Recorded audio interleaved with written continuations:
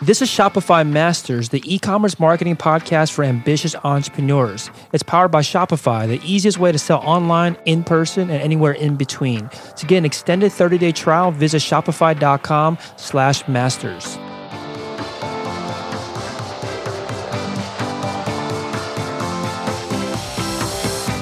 Hey entrepreneurs, my name is Felix and I'm the host of the Shopify Masters podcast. Each week we put out podcast interviews with successful e-commerce entrepreneurs or experts to give you inspiration, motivation, and actionable tips to increase your traffic and sales so your store can generate the sales you need to live the life you want. On the last episode, Matt Edwards from MoabProvisions.com explained how he sold 6 figures by going door-to-door with retailers. In this episode, you'll learn how 3 co-founders drive traffic from Reddit without coming across too salesy. In this episode, you'll learn how to delegate tasks to your team and ensure the work gets done, how to know if you should find a partner or outsource, and how to avoid getting burned when posting your business on Reddit. Today I'm joined by Kevin, Garrett, and Joe from Wax and Wick, which is at waxandwick.co. Wax and Wick sells small batch handcrafted 100% soy candles with wood wicks and was started in 2015 and based out of Chicago, Illinois. Welcome, guys. Thank you. So tell us a little bit more about your store and what are these candles that you sell? Well, we started in 2015, and the candles are all small batch, handcrafted, 100% soy, and we use real scents instead of flowery scents. Think woodsy instead of flowery. And we just found the highest quality glass and the best manufacturer we could while keeping the costs low and the profits high. Very cool. So how did you come up with the idea for this product? Because like you're saying, it's different than what you would typically find. You walk into any big retailer. You said wood scents rather than flowery scents. So what made you kind of focus on that specific angle? We started out actually trying to become a man candle company, and we realized that there was a broader audience than just men buying candles. So we kind of focused instead of on manly scents, just real woodsy scents instead of like the typical lavender and linen scents. We wanted to find something that was more realistic. So we kind of went on down the line and found the best fragrance companies we could and just picked through their stock and used our noses to find the ones that were the closest representation of what we were looking for. It was built for us, and then we just kind of moved it out to the public.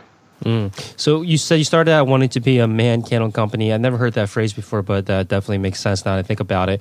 How did you know, or how did you find out that you guys weren't going big enough, that there was another big market that you didn't tap into? I think a lot of what we found was that when we did our research to see how many or what the demographics were of who purchased candles, we found that most of the time it was women that purchased candles. What we also found is that a lot of women actually do like the sense of woodsy smells or real scents per se. Not all of our scents are woodsy, but they are definitely real scents. They are not made up names or made up fragrances that you see in a lot of different candle stores and out at your general retailer. Makes sense. So did you guys have experience starting businesses? Are you entrepreneurs in your past? Like what was your background prior to coming together to start this business?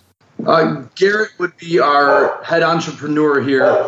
We all have day jobs currently, but Garrett would be our head entrepreneur here. We all have side businesses that have failed, and this is kind of our venture that is the most, the most profitable for us.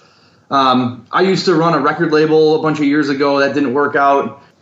I'm an engineer by day. Garrett runs his own company, and Joe's an IT professional. So we have a little bit of experience, but we all just wanted to have something on the side, protecting our futures, basically. Garrett and I have children, and Joe has a mortgage to pay, so the real important thing is just making sure that we're set up in the future for when anything happens, So was the goal for all of you to just have some income of your own, like diversified income, so that you could be protected or you could, pay for any upcoming expenses? Like, what was the original goal when you got into starting a business together? We all kind of wanted to get into the e-commerce field just because we see, that's kind of where the markets are going. So Wax and Wick was kind of a good way to, test that market and see, how viable it was for us. Yeah, so you said that you all had side businesses, or some of you had side businesses that did not work out, that did fail. What do you think was different about the other businesses compared to Wax and Wick that changed things for you, where you actually did finally start getting traction and actually were able to set up a business that was getting sales and, that was a legit business and wasn't, a failure like the past ones? We originally tried to actually seek out a manufacturer for our candles, and then we realized that we could just do it better. And we found that when we started doing it ourselves, the product was 100% better than anybody else's product out there. When we first received our samples from the company that we reached out to, everything smelled like leather. So we kind of went back to the drawing board and realized that we could make these candles in our kitchen and eventually, ramp it up to actual production in a manufacturing facility. But I guess the failures of the past for me lie in I didn't have any support group. There's 3 of us that are running this. So if one person's lagging, the other 2 guys pick it up. If 2 guys are lagging, the 1 guy's running the show. I mean, it's really, we can just kind of separate duties and separate our responsibilities and cut it up so that we're all making strides forward, and it's never backward, and there's nothing ever falling by the wayside. Nothing's ever missed. Our original failures for me were just not having enough time in the day and just being a one-man show. Having 2 other guys to help out is key.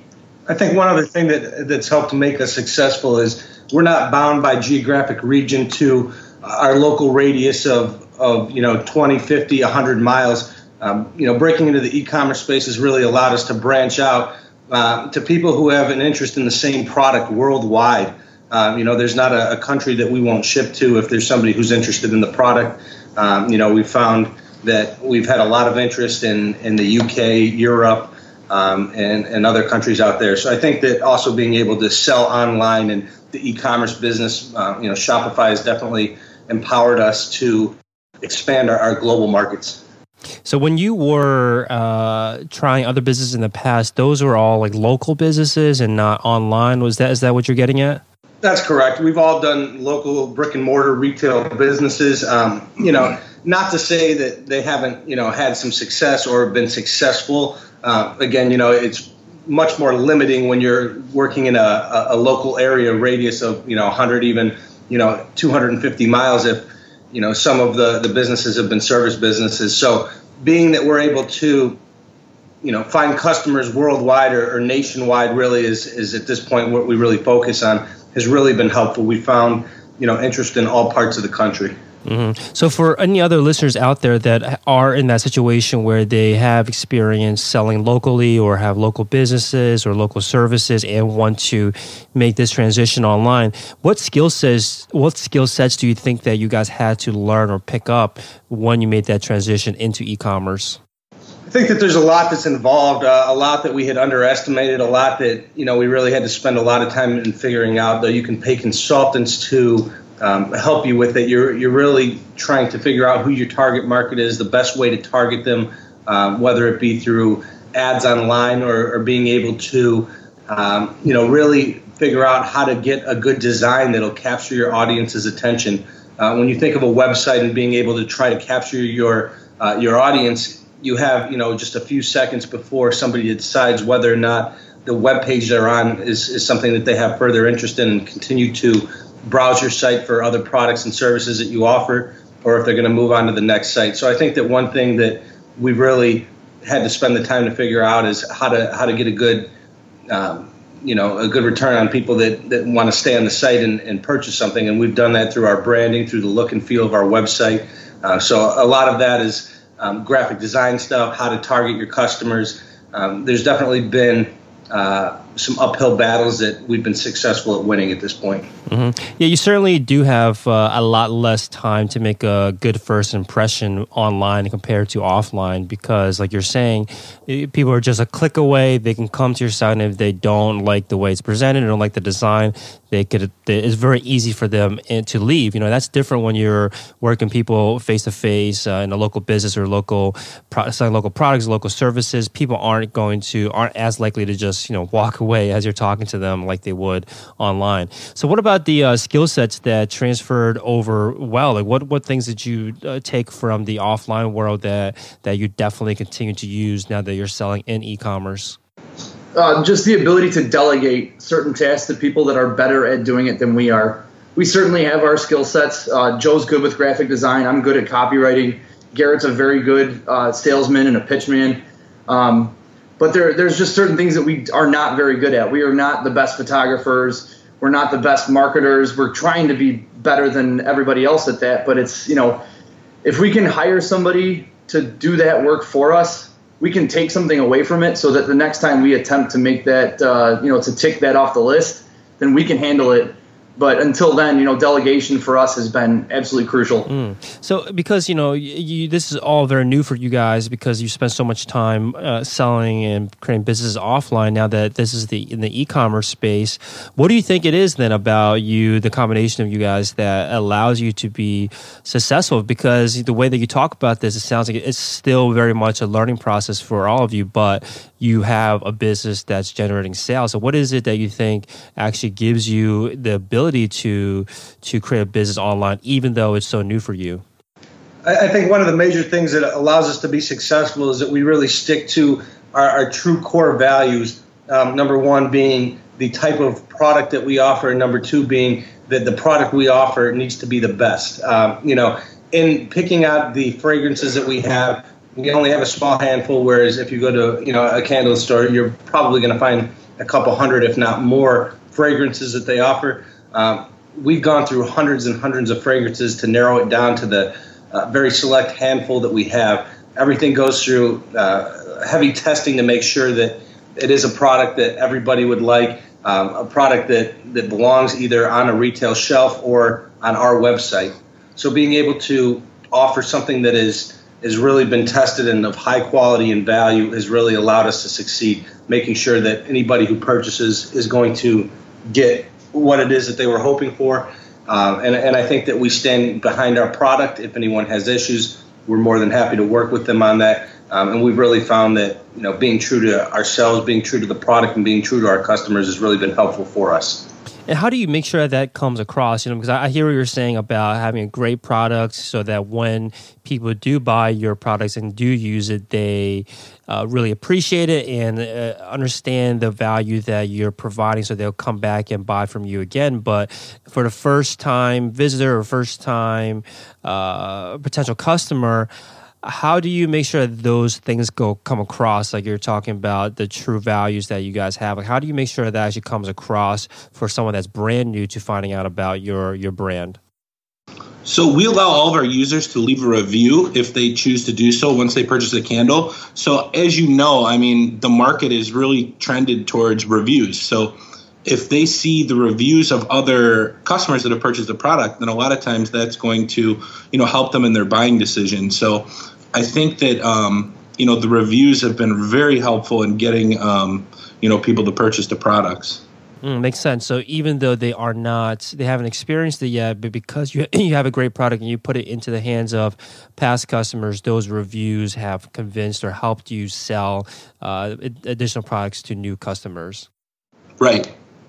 Makes sense. So one thing I want to touch on is that just hearing you talk a lot about what's been successful for you guys is that you're able to work as a team. You're able to work with each other. I heard a lot about delegation, about hiring, about obviously your 3-person partnership. Let's start with the partnership first. What steps did you guys take early on to make sure that this would be a solid partnership? Because I think this is a real concern for a lot of new business owners, anyone that's listening, that's thinking about starting a business with a partner. They've heard the horror stories about, partnerships gone bad, or they've heard about people not holding their weight. Like, what what did you guys do to make sure that you were, set up for success in your partnership? When Joe and I kind of started out, we've been friends for 15 years, so it was really easy to become partners. We hadn't done anything in business before, but I have a tattoo shop. Garrett has his closed circuit television company. And Joe's got a computer website on the side he does for helping with like a help desk. A help desk, yeah. So choosing our partners was relatively easy because we've all been friends for 15 plus years, and our successes in the retail and brick and mortar space has just kind of been a catalyst for seeing the way that we all can work together. I mean, if we can all run businesses separately, I don't think there should be any difficulty running one together. What do you think about people that do say that you should never start a business with friends or family because it could ruin friendships and relationships with your family? What are your thoughts on that statement? Well, you've got to be careful. I mean, you can't just get into business with any friend. I mean, it's got to be a friend that you're going to work well with. Because, as you get older, it's harder and harder to make friends. So the last thing you want to do is burn a bridge with a good friend. Really, it just comes down to knowing your friends and knowing, who you're going to work well with. Makes sense. So obviously it worked out for you guys because you all have different skill sets that you bring to the table. If you were to give advice to somebody that's thinking about partnering up with, one or two other people, are there, I guess not questions, but are there things that you guys should answer together to figure out if you would make a good partnership? I mean, we kind of just are flying by the seat of our pants, really, when it came down to it. We started out, really knowing each other, but not knowing each other's businesses. The best advice I would say is, just don't dive in too deep. You have to test the waters before you fully give up any control. And, if somebody brings something good to the table, awesome, but you got to make sure that you can, vet them out. And if they're not bringing anything to the table, then it's just going to dissolve more quickly than you can imagine. And I think one thing that's really been helpful for us to make sure that we don't end up in that position is all of us determined where our commitment was to making this business work in terms of time involved, what was needed, financials, and everything that we could possibly think of to make that happen, and also having an exit plan if somebody wanted out, that option was available, and that we would not, nobody would have hard feelings. Of course, that's hard to say when somebody is ready to exit, but at this point, it's worked out well, knowing what the commitment is to the company, regardless of other personal or other things that happen in life, that we do have a commitment to this company and to make it work, and we're all keeping to that commitment, which has really helped us become successful at this point. And we've also separated our tasks and responsibilities, so that way we're not all stepping on each other, because if you're working on the same things, then you could cause some friction. So we separate everything, and we know what our responsibilities and goals are, and we all keep each other accountable to maintain those goals. I like the idea of exit plans to make sure that there is a way, even though you never use it, just thinking that far ahead, it makes, I think, everyone feel comfortable getting involved in the first place, knowing that if they had to, make a decision to leave, it would be, it's kind of already planned out. Not planned out, but you already know the process for that. And I think another thing that you guys touched on that it makes a lot of sense is the priorities thing and about how much time commitment everybody has. I've seen a lot of partnerships dissolve or have, really bad breakups because people don't have the same priorities, where this might be a number one priority for one business owner, but the other business owner has something else going on and it's a secondary priority. And you can't have that forever, because eventually you get to a point where someone's putting in way more effort, is way more committed than the other, and that's when resentment builds up, and that's when things kind of come to a head. So you also talked about the separation of tasks and responsibilities. I think that's also important to lay out as soon as possible, so that when the race starts and everything is going so quickly, you don't want to spend too much time discussing, hey, are you doing this or am I doing this? And it just slows things down, and also could, again, end up in a lot of disagreements because it wasn't laid out up front. So how did you guys approach this? How do you decide who should be taking on what from the beginning, and then as tasks, as responsibilities come in, how do you delegate those as well? I think it's a matter of figuring out who would be best fit for the task based on what the task is and what our skill set is. Being that we do have a prior relationship to the company, we're all in tune to what each of us are very good at, and so that helped figure out what tasks should be assigned to what person. So I think that's been one thing for us. Yeah, and we talk it out.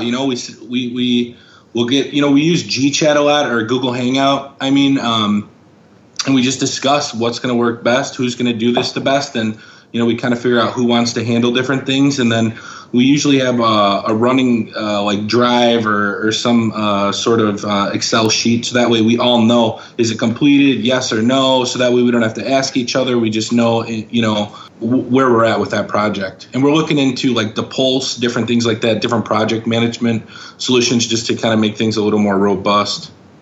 I think that's one thing that should definitely be notated, is that although we're all three friends and from generally the same area, there is definitely a 45 to an hour difference in time between where we all live. So being able to keep tasks organized online and being able to have a transparent view of what the other people are doing is really helpful in seeing where things stand, what needs to be accomplished still, and really helping us juggle the tasks at hand. Mm-hmm. So now, if I want to think, way far out into the future, let's say, Wax and Wick has become super successful, and you guys are thinking about starting something new again. Maybe you sold the company, you think about starting something new. Based on your experience so far working within a partnership, do you not so much would you want to, but do you feel like you would succeed on your own, or would you feel, based on your experience so far, would you feel like you always would want to partner up moving forward? Is that almost like a prerequisite now that you guys have experience in this, or maybe we would love to hear from each one of you. Like, what are your thoughts on that? Yeah, absolutely. I would definitely want to go back in business with these two, just because they have different things to add to the mix than I do. Joe's great at graphic designs, web design, different things like that. Kevin's great with social media, social marketing.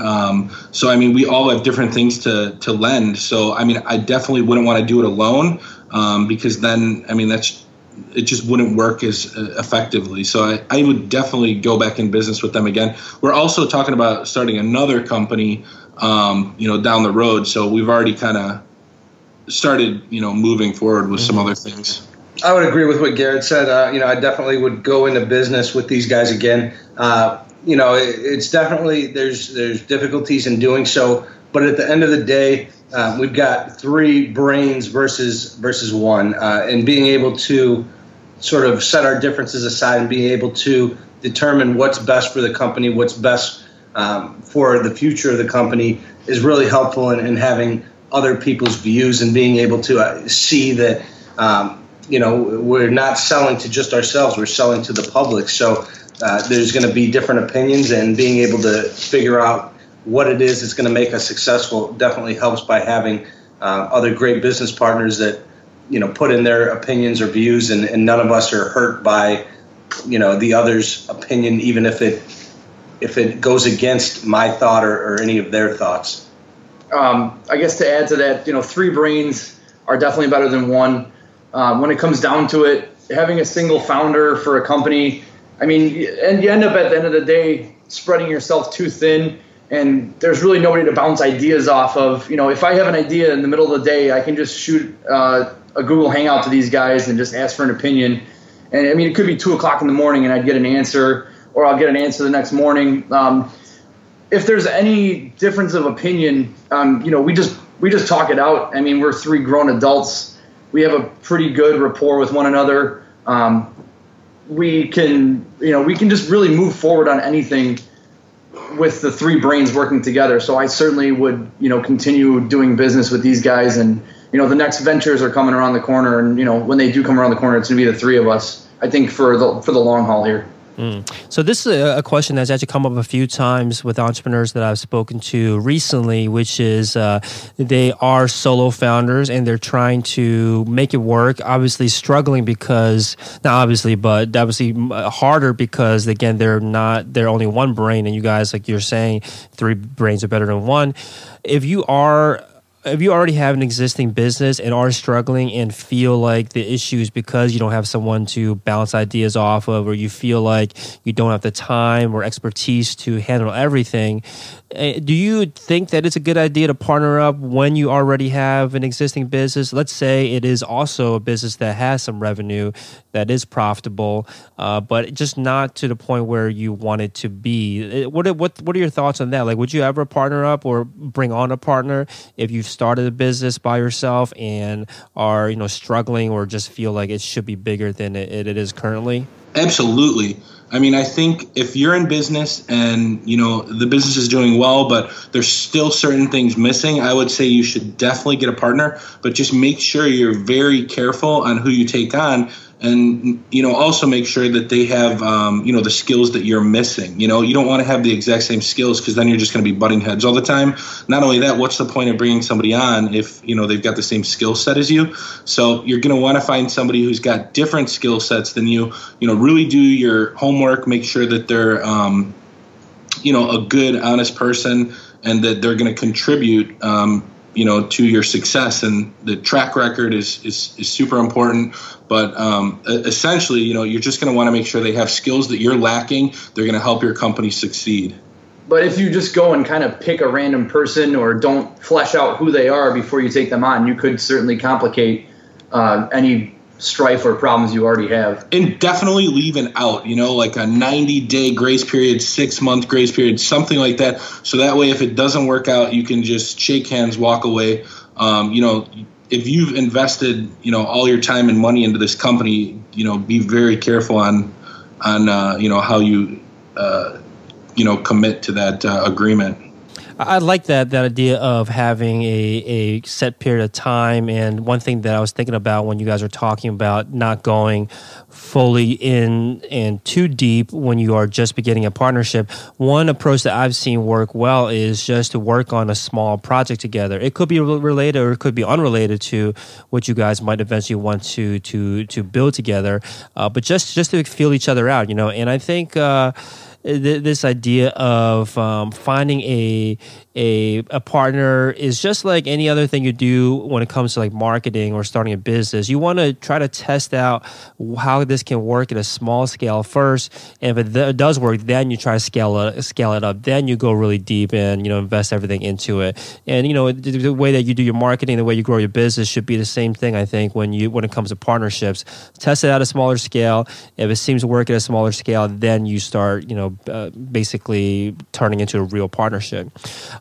So one thing you guys mentioned was about not picking a partner that has the same skill sets as you, which is funny because a lot of times we gravitate towards people that are like us, that are interested in the same things, are good at the same things, and we start to think, since we already have so much in common, they must be a good partner. But when it comes to business, when it comes to finding a partnership, you're saying, and this is definitely what true, is that you want to find someone that complements you, that fills in the gaps that you're missing, and you fill in the gaps that they're missing.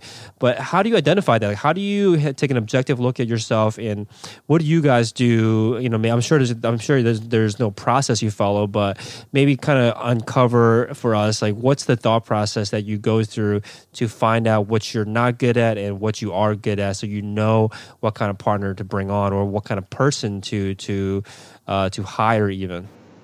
Well, I know what my strengths are and I know what my weaknesses are. So, it really just comes down to being honest with yourself and, just knowing what you're not good at. So once you figure that out, then the rest is easy. You just got to find somebody who offers things that, you're lacking, and take it from there. It's really about dropping your ego. Anytime we enter a room, the three of us, it's, we leave the ego at the door and we can discuss things the way they're supposed to be discussed. It's not about who's right. It's about what is best for the company. Right. I don't remember who this quote should be attributed to, but it kind of goes along the lines of, if you're the smartest guy in the room, you're in the wrong room. If you're the smartest guy in the room, you got to change the room, right? Yeah, whatever like it is. Yeah. It's. I mean, we really, we can leave here and, we can think whatever we want about ourselves, but at the end of the day, it's best to admit to yourself, if you're just not good at something, find somebody who's better than you at that and make a friend. There's nothing to lose by learning something from somebody else. And the only way to do that is to drop any type of ego you have, and just, absorb any information somebody will give you and go from there, really. Mm-hmm. There's also like a dangerous area where you can get into where there's like a task, a responsibility that is a gray area where it's something that a skill set that's required, and let's say a task comes down the line, and you guys, some of you might feel like, I could get good at that, or I'm kind of good at it, I could get better at it. How do you decide to say, no, let's hire somebody for that versus getting someone to just, spend the time to get better at it? Like, how do you make that decision?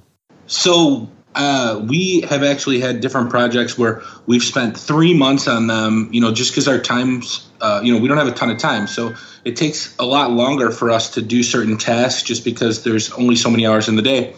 And we realized that delegating is key. So this one project, we spent 3 months on it.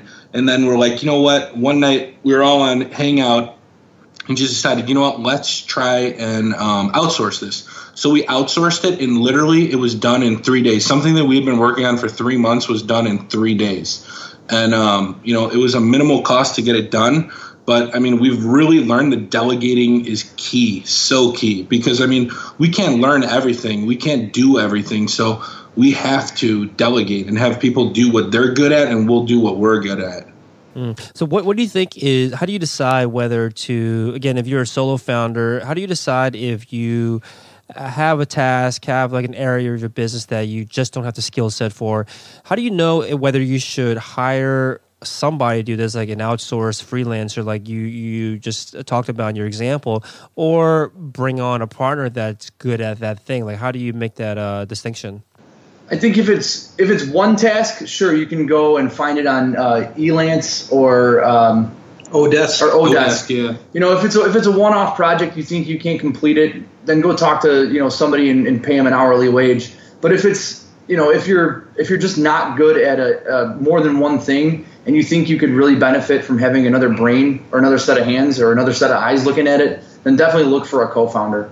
Or two co-founders in our case. And I think what it comes down to is really sort of what we touched on earlier, is knowing what you're good at and knowing what you're not good at, and really leaving your ego at the door. The truth of it is, nobody can be good at everything. And so if you're true to yourself and know what you're not a master at, it makes it a lot more reasonable to want to go out and find somebody who can do the job and do it to the best of their knowledge, or to fit the goals and needs of the company. I think that we want to keep everything as strong and as good as possible, and so that really helps knowing that it needs to be up to par, and if it's not, we need to go out and find somebody who can do it up to par.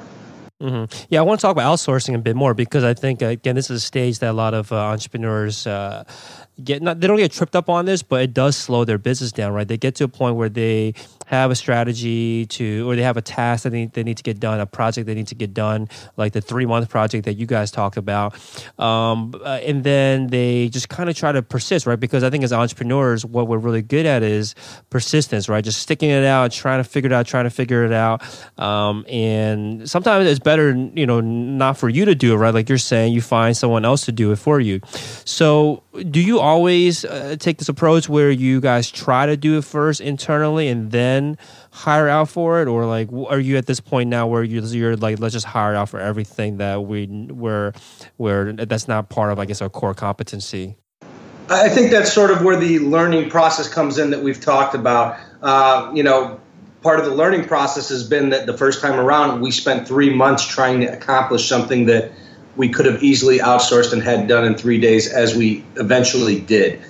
So part of the learning process, as any entrepreneur knows, no entrepreneur wants to believe that they can't do something. Part of the mindset of being an entrepreneur is that you will be successful, you will make it happen, and you will make it work. Some of the learning process is determining and figuring out that you may not be the best fit for that specific task, and being able to delegate that or get a contractor in for that specific task. So I think that part of the learning process for us has been trying to figure out where the time needs to be invested and whether or not our time is best invested into a specific project, and if not, outsourcing it, and of course figuring out the cost of outsourcing and whether or not it's financially beneficial to do so. Mm-hmm. Yeah, I think that's an interesting point too about it, whether it's financially beneficial or not. This kind of cost benefit analysis, because there are certain tasks that will clearly save you money if you outsource it. Then there are others that are just saving you time. You can argue that obviously that time is more valuable than money. But then how do you approach this? Like, how do you decide, or how do you calculate whether it's going to be a good move or not to outsource something? Again, if looking at the time savings or the actual money savings.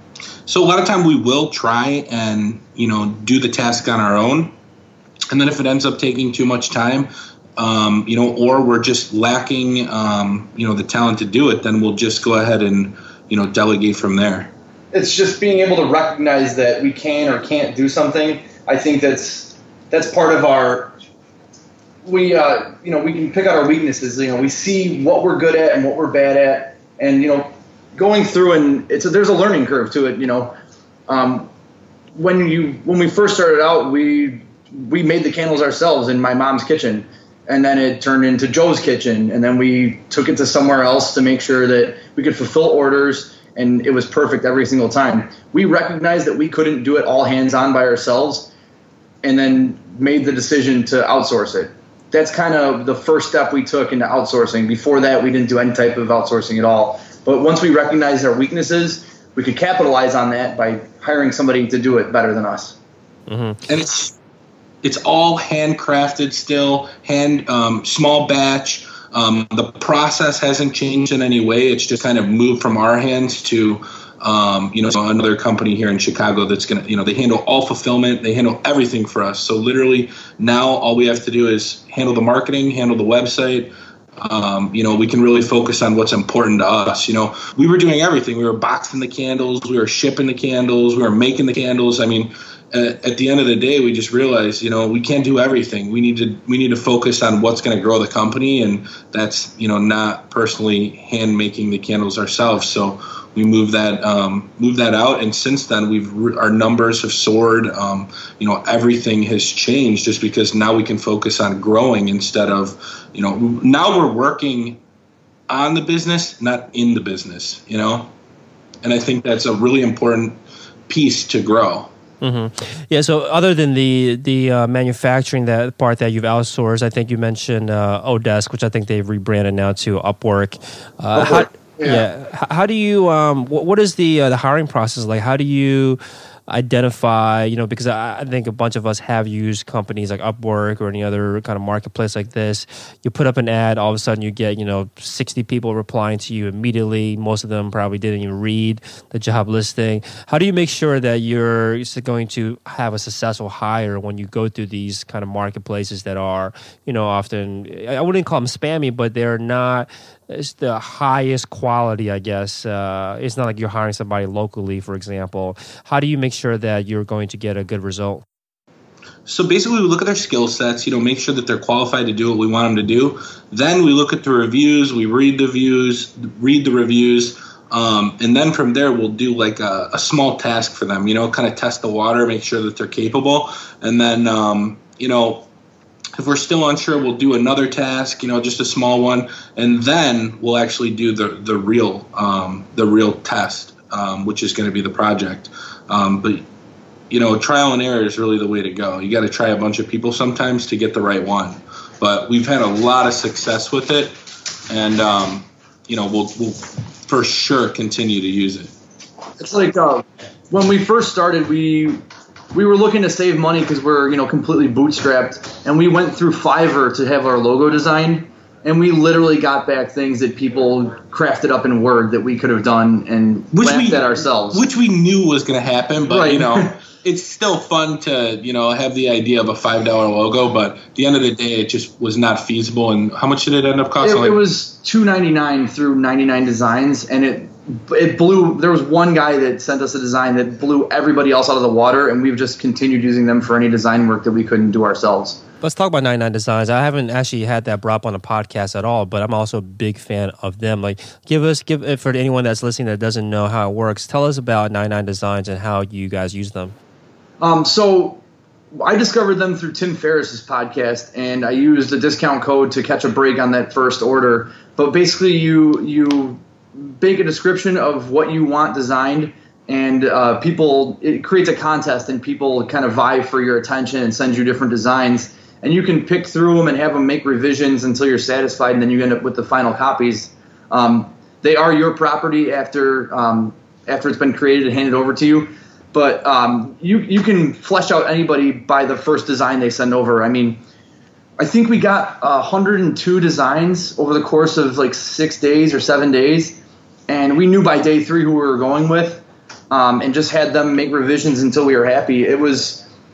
For me, I think it was the easiest design process we've gone through just because of the competition aspect of it.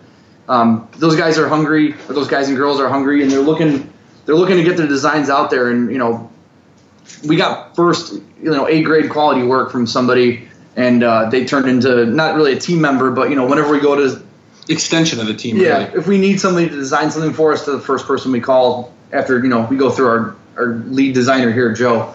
Mm-hmm. Yeah, I think with 99 Designs, again, just to kind of recap, it's like a contest you're essentially creating for people to create the best or the design that you want, and then you get to pick from the group and say, this is the one I want.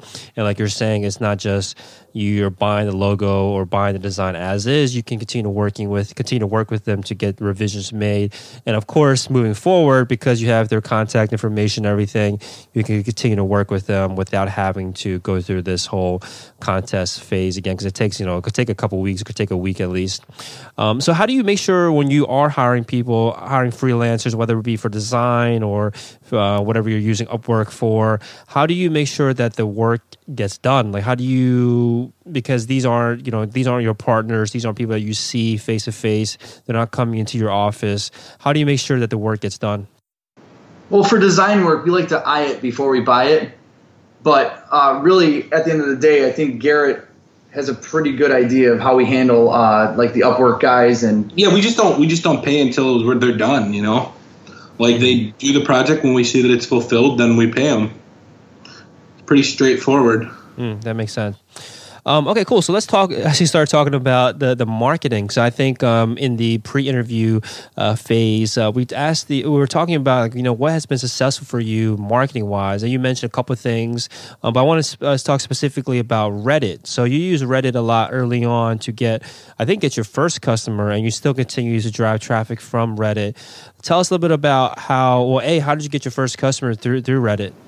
Our first customer was actually through Instagram, and it was a kid from Canada that for some reason believed in us, and it took us 1 full month to fulfill his order, and he's still a repeat customer today, which, I mean, I don't know if that's a win, but I think we've done well. If we captured our first customer, it took a month to fulfill, and he still buys candles from us. Yeah, I think most people would be like wondering where their money's at. But yeah, if they believe in you that much, stuck around that's amazing. So I guess Reddit specifically then, it wasn't for your first customer, but you've driven traffic and sales from there. What worked through there? Because I think you mentioned this a little bit in the pre-interview, and I think anyone that's been on Reddit or tried to market through Reddit has gotten burned if they haven't done it the right way. So tell us about the process that you've taken that has been successful for you. So one thing that we did was, in the beginning, we weren't sure if we wanted to do a gender-neutral candle or a man candle.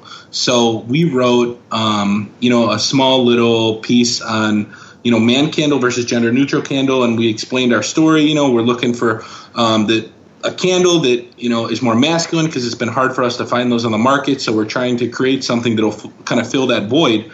And when we wrote that, I mean, it just kind of blew up. We got tons and tons of comments because, we were asking somebody to engage. You're like, hey, should we start this business and focus on one thing or another thing? So when when you get people to engage, I think that's really, what helps things, kind of go, not necessarily viral, but kind of, go big. And you're asking them these questions, or you're getting involved without ever asking them to buy anything, right? Is that the key point?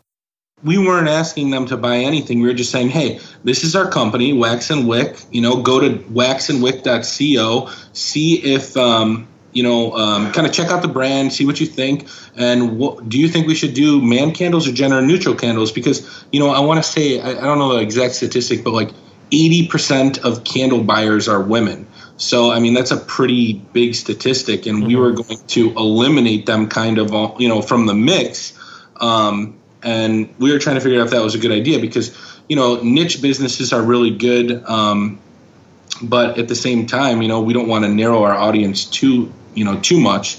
So we went on Reddit to get everybody's opinion. And that was, I want to say we got like $5,000 in sales in like the first day or two. I mean, it was insane. And then a couple months later, we're still getting orders from it. I mean, it was huge. And there are some subreddits that I personally use. So I think being a member of the community first and kind of engaging, not selling, not asking for opinions, but, throwing a comment in here or there and just being a member of the community first kind of proves that you're not just there to spam, particular subreddits.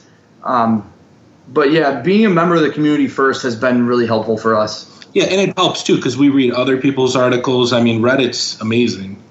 Yeah, one thing about Reddit for anyone that hasn't used it is that it's very easy to see comments and post history by users. So I think this happens a lot where somebody will come in and post something or post a comment, and then people will dig through their history and find out that they're just on this subreddit or in Reddit, just spamming and not really participating in a way that I guess it was designed for. And for anyone out there that doesn't use Reddit, the subreddit is just basically different topics, or I guess different large topics that people can discuss as a group. So for you guys, what subreddits, if you're comfortable revealing them, what subreddits did you focus on early on? And before you answer that, because I think there's this idea, this question where, or not question, but I think a lot of entrepreneurs will spend time in the business-focused subreddits. Did you do that as well, or were you more focused on candle-specific subreddits? I started out looking in the subreddit R Candle Making, and then just kind of put in my 2 cents and tried to learn as much as I could. There was a couple of particular members that gave me some advice through private message that were really helpful, and that kind of pushed us to moving to getting our candles manufactured by somebody that's better at it than we are. Even though we had finally perfected it, it was better to let us, they let us know just to hand it off when we were able to. And then there's a new subreddit that we focused on called Our Artisan Gifts. That was a good subreddit. And then we looked at Male Living Space and Our E-commerce and Our Entrepreneur, just to get advice on the site. It's not really a spot to brag. It's a spot to find out what everybody else is doing and share ideas. A lot of people are very private with their businesses and won't reveal much because a lot of them are kind of FBA businesses where if a niche blows up, they'll lose their money. But we try to be as absolutely transparent as possible. And anytime anybody asks a question about what we're using, especially in those subreddits, what we're using to gain traction and find traffic, we have no problem telling them. Has this transparency ever worked against you? Has that ever backfired? Again, I think this is another topic that or not topic, but another marketing, maybe not like intentional marketing, but another angle that a lot of businesses have started where they are super transparent, talk about everything. It's a key kind of topic on their blogs to talk about their business, talk about their numbers. But, obviously there are potential downsides to it. What are your thoughts on that? Like, have you ever come across or had any downsides from being too transparent? I mean, there's always a limit to transparency, of course. I mean, we shouldn't say that we're 100% transparent. Not everything should be given away. But really, are you going to put your trust in a company that's not willing to tell you how they're getting their traffic drawn to their website. It's really about, just being honest. I mean, I wouldn't buy something from a company that was dishonest or was shady or seemed like they didn't want to share something with me because they thought that I was going to take something from them.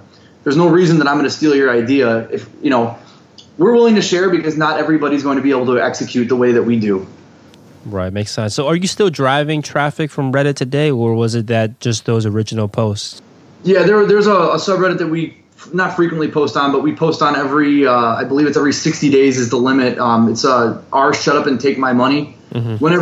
Whenever we post our candles on there, we seem to get a really good interest, and we do test posts between like a long form post or a very simple post, and I think simplicity in that space is key. People aren't really browsing there looking to read sentences. They just want to see what the product is, click on it, and pay for it, and then tell you either how terrible you are or how great you are.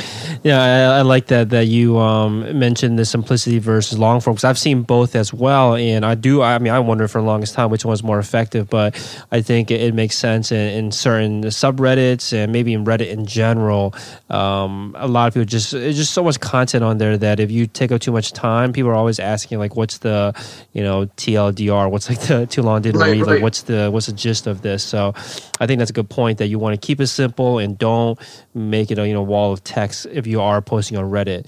So how do you balance? I think this is obviously you can use Reddit to learn, which was what you guys have been doing to integrate with the community. But obviously, some people might want to also generate some sales from it. Get some I guess return for the time that they're spending in that community. So how do you balance between making sure that you're giving something back to the community and also setting yourself up in a way where people want to buy from you, that are are you like putting like some kind of call to action at the end for them to buy, because that would be very much of a hard sell, like a hard pitch. Like, how do you balance between creating value and not pissing off everyone on Reddit, but also making sure that you're still getting some return on the investment that you're putting into the community? So we like to put up a coupon code, like a discount that comes with our posts. It is a lot about giving back. I mean, we get valuable information from there, and I think adding value to the community is important, but also giving them the opportunity to buy what you're selling and get real world advice is huge. And I mean, we made a test post, well, I did, on Today I Learned, and I used one of my blog posts, and it got shut down immediately. So there's no real back door to Reddit. You have to be a member of the community. You have to give back. The moderators will see immediately that I think it's for every 10 posts that you're putting in, you have to take them back too. So when you're putting up a post about we're selling candles, we also have to be involved the other way around too. We have to be willing to take advice and willing to give advice that's not related, or participate in the community that has nothing to do with what we're selling. It's not one big hard sell on there. It's kind of easing our brand onto people's faces, here and there. You can't just kind of walk into the male living space subreddit and say, hey, our candles will look great in your living room. You're going to end up getting downvoted to the bottom of the page, and then not only are you irrelevant, but everybody hates you too. Mm-hmm. So I think Instagram, you said, was the other channel, and I think that might be even more successful than Reddit for you guys. So tell us a little bit about the strategy there. Like, what has worked well for you on Instagram? For us, it's been content and engagement. Typically, when we ask people to engage, they will not engage whatsoever. But if we're engaging and commenting and liking on other people's photos and seeming genuinely interested, which we are, it comes back to us. I think, I wouldn't say tenfold, but it comes back in a greater volume. A lot of our traffic is definitely from Instagram. We're not quite up to doing a post a day or 4 posts a day like some people suggest.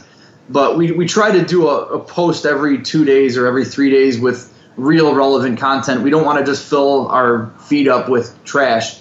There's some companies that just put up like memes and unrelated content to just kind of get eyes on their Instagram. We like to curate and cultivate good, in the field pictures and kind of create like a lookbook, I guess I'd call it. To actually see the product in its natural environment. Yeah. So now that let's say that you are on Instagram, you're engaging with others in the community. You're talking back to anybody that's commenting your photos. You're posting, photos that people want to see, and you have a strong brand on your Instagram profile. You have a lot of traffic towards your Instagram profile. How does that translate to sales? Like, how do you drive people from your Instagram to your site and eventually get them to purchase? We have a discount at the top of the page. Use Social 25 to get 25% off of a candle at waxandwick.co. And once they click on a picture through the various hashtags that drive the sales to there, we can funnel them to our website if they hit the main page.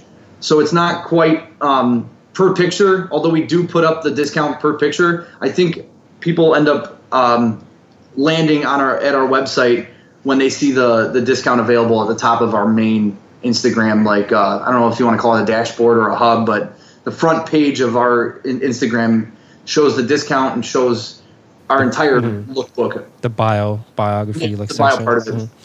Cool. So in terms of running the store itself, what kind of tools or apps do you guys rely on to keep it running? We don't really rely on too many tools. We use what do we use? We use we have a toolbar, not a toolbar. We have a bar across the top now that's like a free shipping countdown. We use MailChimp for integration. We haven't really done too much email marketing. The couple of campaigns we've run haven't been too successful. People are opening them, but they're not really clicking through.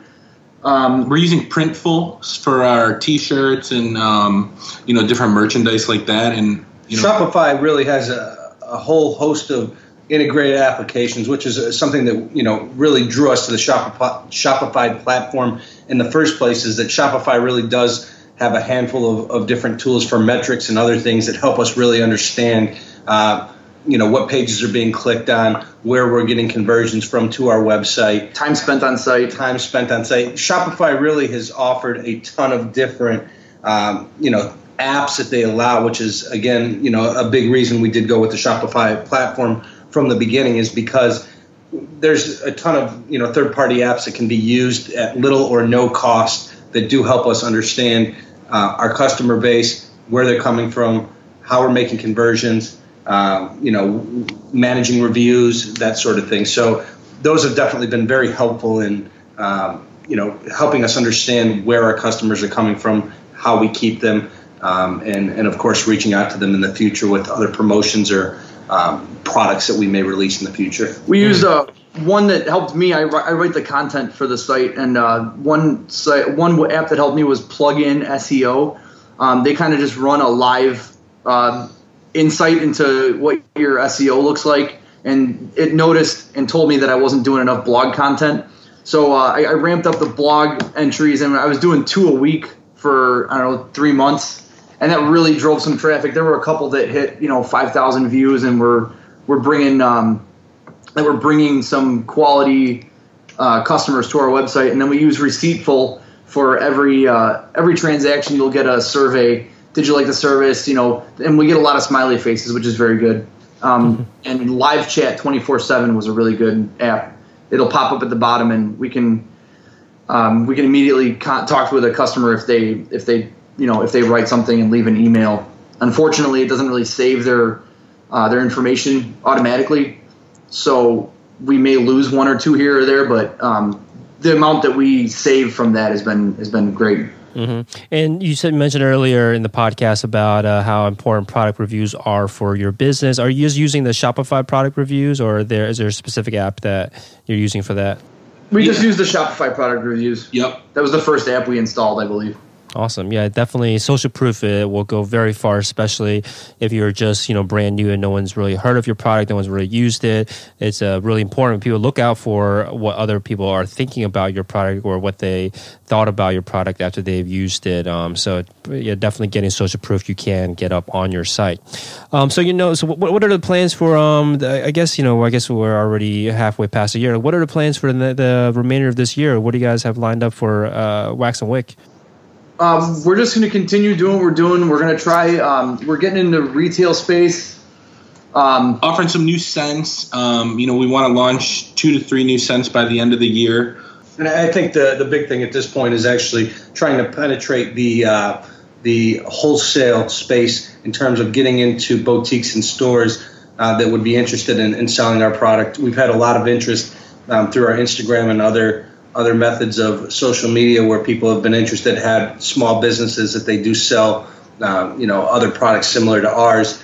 So we're finding that, at this point now that we've built somewhat of an online presence and are drawing traffic, that we do want to penetrate the retail space. Though we don't have plans to open our own retail store, I think we definitely see the benefit to getting our product in front of other people's faces. Though many people do purchase online, there's still a large group of people that don't purchase online, and I think that it's important.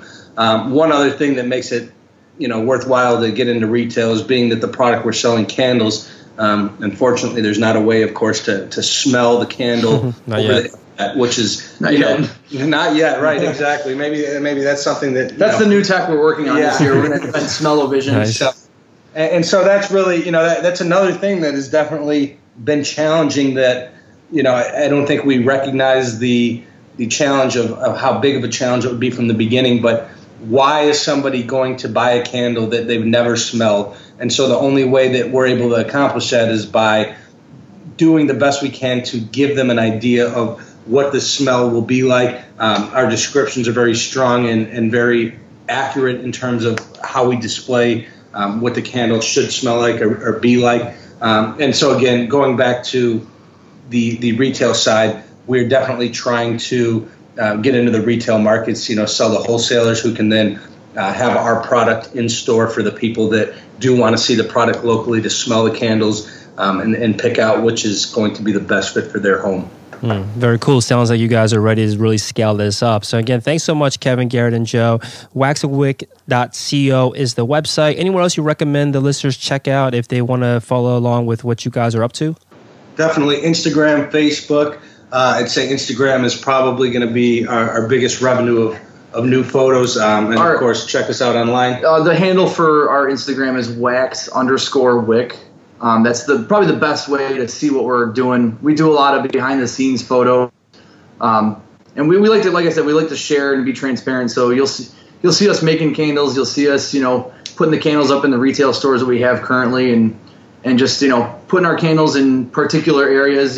Garrett likes to get up in the trees and shoot the candles with his fancy camera, and we use that as like a catalyst for our lookbook. Awesome. Yeah, we'll link all that in the show notes. So yeah, thanks again so much. Again, waxandwick.co, wax_wick on Instagram. Again, that'll all be linked up in the show notes. Again, thanks so much for your time, guys. Thanks, Felix. Thanks, Felix. Thanks for listening to Shopify Masters, the e-commerce marketing podcast for ambitious entrepreneurs. To start your store today, visit shopify.com/masters to claim your extended 30-day free trial.